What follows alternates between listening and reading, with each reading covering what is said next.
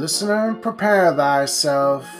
You are now entering a realm of the strange, the silly, the surreal. I now present to you the Dashfire Diaries.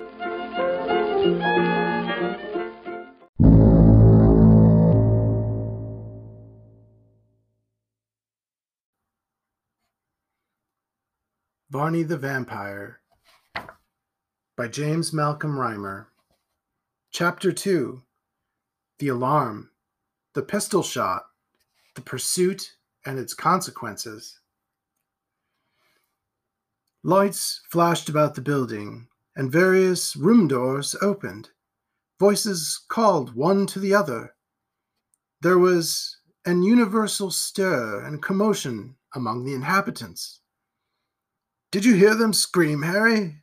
asked a young man, half-dressed, as he walked into the chamber of another about his own age. "I did. Where was it?" "God knows. I dressed myself directly." "All is still now." "Yes, but unless I was dreaming, there was a scream." "We could not both dream there was. Where do you think it came from?" "It burst so suddenly upon my ears that I cannot say." There was a tap now at the door of the room where these young men were, and a female voice said, "For God's sake, get up!" "We are up," said both the young men, appearing. "Did you hear anything?" "Yes, a scream." "Oh, search the house! Search the house! Where did it come from? Can you tell?" "Indeed, we cannot, mother." Another person now joined the party. He was a man of middle age, and as he came up to them, he said, "Good God! What is the matter?" Scarcely had the words passed his lips than such a rapid succession of shrieks came upon their ears that they felt absolutely stunned by them.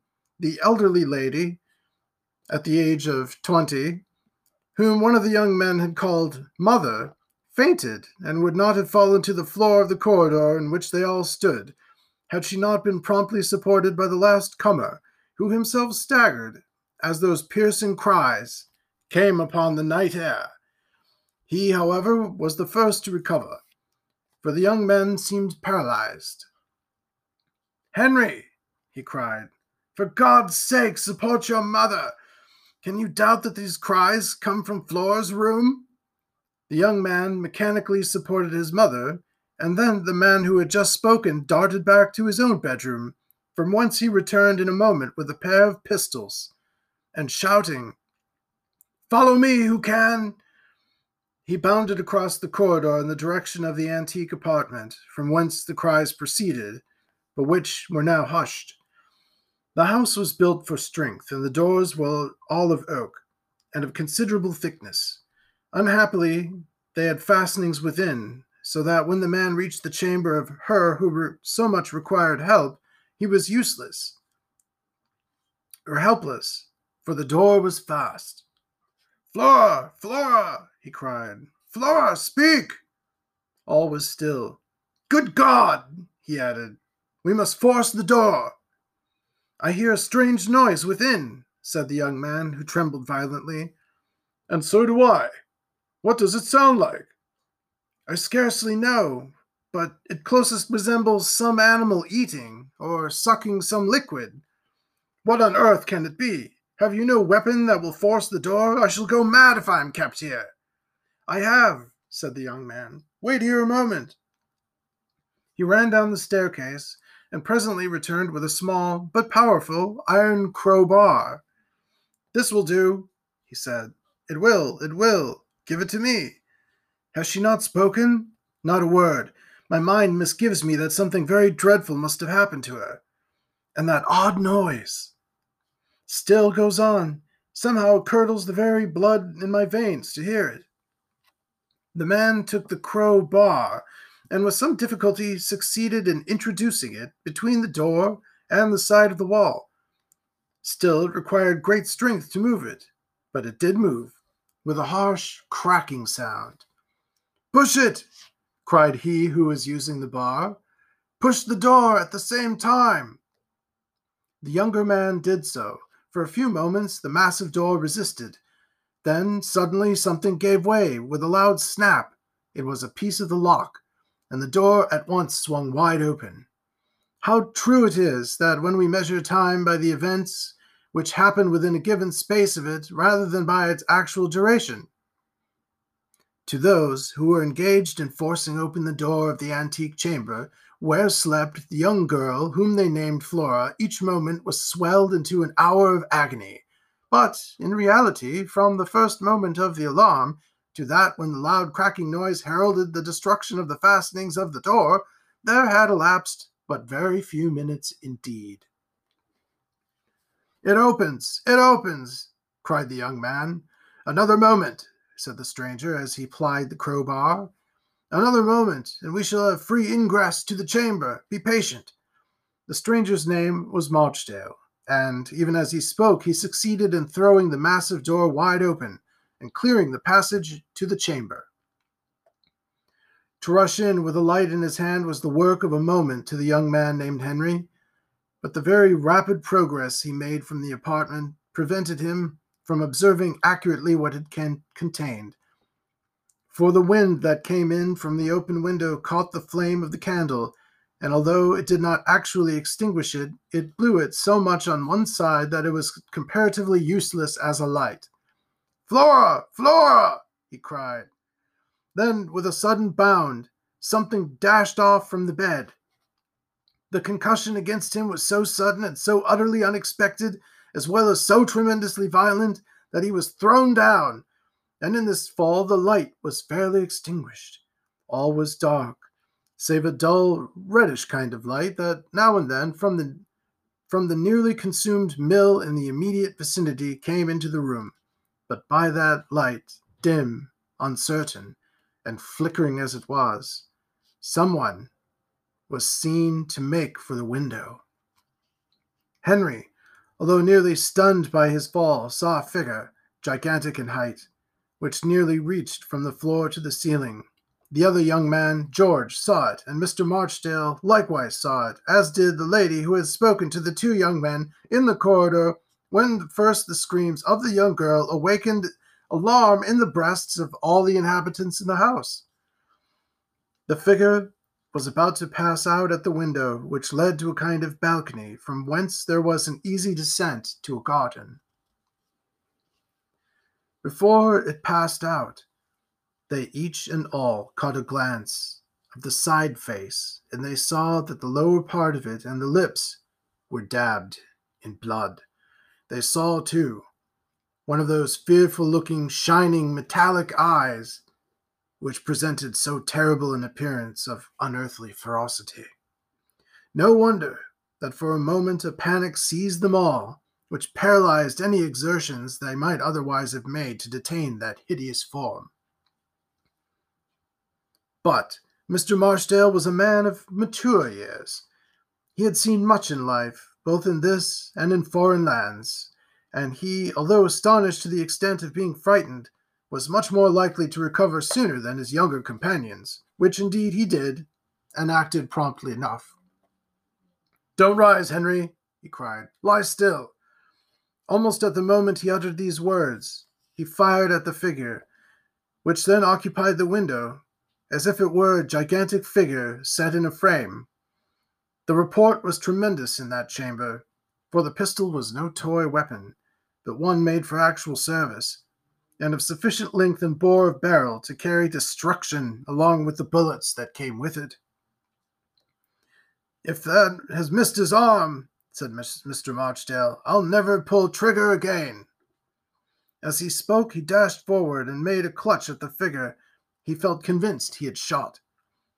The tall form turned upon him, and when he got a full view of the face, which he did at that moment, from the opportune circumstance of the lady returning at the instant with a light she had been to her own chamber to procure, even he, Marchdale, with all his courage and all that was great, and all his nervous energy, recoiled a step or two, and he uttered the exclamation of, "Great God!" That face was one never to be forgotten.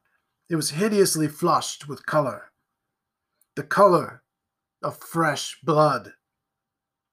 The eyes had a savage and remarkable luster, Whereas before they had looked like polished tin, they now wore a 10 times brighter aspect, and flashes of light seemed to dart from them. The mouth was open, as if, from the natural formation of the countenance, the lips receded much from the large canine-looking teeth. A strange howling noise came from the throat of this monstrous figure. Oh! And it seemed upon the point of rushing upon Mr. Marchdale. Suddenly then, as if some impulse had seized upon it, it uttered a wild and terrible shrieking kind of laugh. And then turning, dashed through the window, and in one instant disappeared from before the eyes of those who felt nearly annihilated by its fearful presence. "God help us!" ejaculated Henry. Mr. Marchdale drew a long breath, and then, giving a stamp on the floor as if to recover himself from the state of agitation into which even he was thrown, he cried, "Be it what, or who it may, I'll follow it." "No, no, do not," cried the lady. "I must, I will, let who will come with me. I follow that dreadful form." As he spoke, he took the road it took, and dashed through the window into the balcony. "And we too, George," exclaimed Henry. "We will follow Mr. Marchdale. This dreadful affair concerns us more nearly than it does him." The lady who was the mother of these young men, and of the beautiful girl who had been so awfully visited, screamed aloud and implored them to stay. "Ah, stay, stay!" But the voice of Mr. Marchdale was heard exclaiming aloud, I see it! It makes for the wall!" They hesitated no longer, but at once rushed into the balcony, and from thence dropped into the garden. The mother approached the bedside of the insensible, perhaps murdered girl. She saw her, to all appearance, weltering in blood, and overcome by her emotions, she fainted on the floor of the room. When the two young men reached the garden, they found it much lighter than might have been fairly expected, for not only was the morning rapidly approaching, but the mill was still burning, and those mingled lights made almost every object plainly visible, except when deep shadows were thrown from some gigantic trees that had stood for centuries in the sweetly wooded spot. They heard the voice of Mr. Marchdale as he cried, "There, there! Towards the wall! There, there! God, how it bounds along!" The young men hastily dashed through a thicket in the direction from whence his voice sounded, and then they found him looking wild and terrified, and with something in his hand which looked like a portion of clothing. "Which way? Which way?" they both cried in a breath. He leant heavily on the arm of George as he pointed along a vista of trees, and said in a low voice, "God help us all! It is not human. Look there! Look there! Do you not see it?" They looked in the direction he indicated. At the end of this vista was the wall of the garden. At that point it was full 12 feet in height. And as they looked, they saw the hideous, monstrous form they had traced from the chamber of their sister, making frantic efforts to clear the obstacle. They saw it bound from the ground to the top of the wall, which it very nearly reached, and then each time it fell back again into the garden with such a dull, heavy sound that the earth seemed to shake again with the concussion. They trembled. Well, indeed they might, and for some minutes they watched the figure making its fruitless efforts to leave the place. "What? What is it?" whispered Henry in hoarse accents. "God! What can it possibly be?" "I know not," replied Mr. Marchdale. "I did seize it. It was cold and clammy, like a corpse. It cannot be human." "Not human? Look at it now. It will surely escape now. No, no, we will not be terrified thus. There is heaven above us. Come on, and for dear Flora's sake, let us make an effort yet to seize hold this bold intruder." "Take this pistol," said Marchdale. It is the fellow of the one I fired. Try its efficacy." "He will be gone!" exclaimed Henry. As at this moment, after many repeated attempts and fearful falls, the figure reached the top of the wall and then hung by its long arms a moment or two, previous to dragging itself completely up. The idea of the appearance, be it what it might, entirely escaping, seemed to nerve again Mr. Marchdale, and he, as well as the two young men, ran forward towards the wall. They got so close to the figure before it sprang down on the outer side of the wall that to miss killing it with a bullet from the pistol was a matter of utter impossibility, unless wilfully. Henry had the weapon, and he pointed it full at the tall form with steady aim. He pulled the trigger.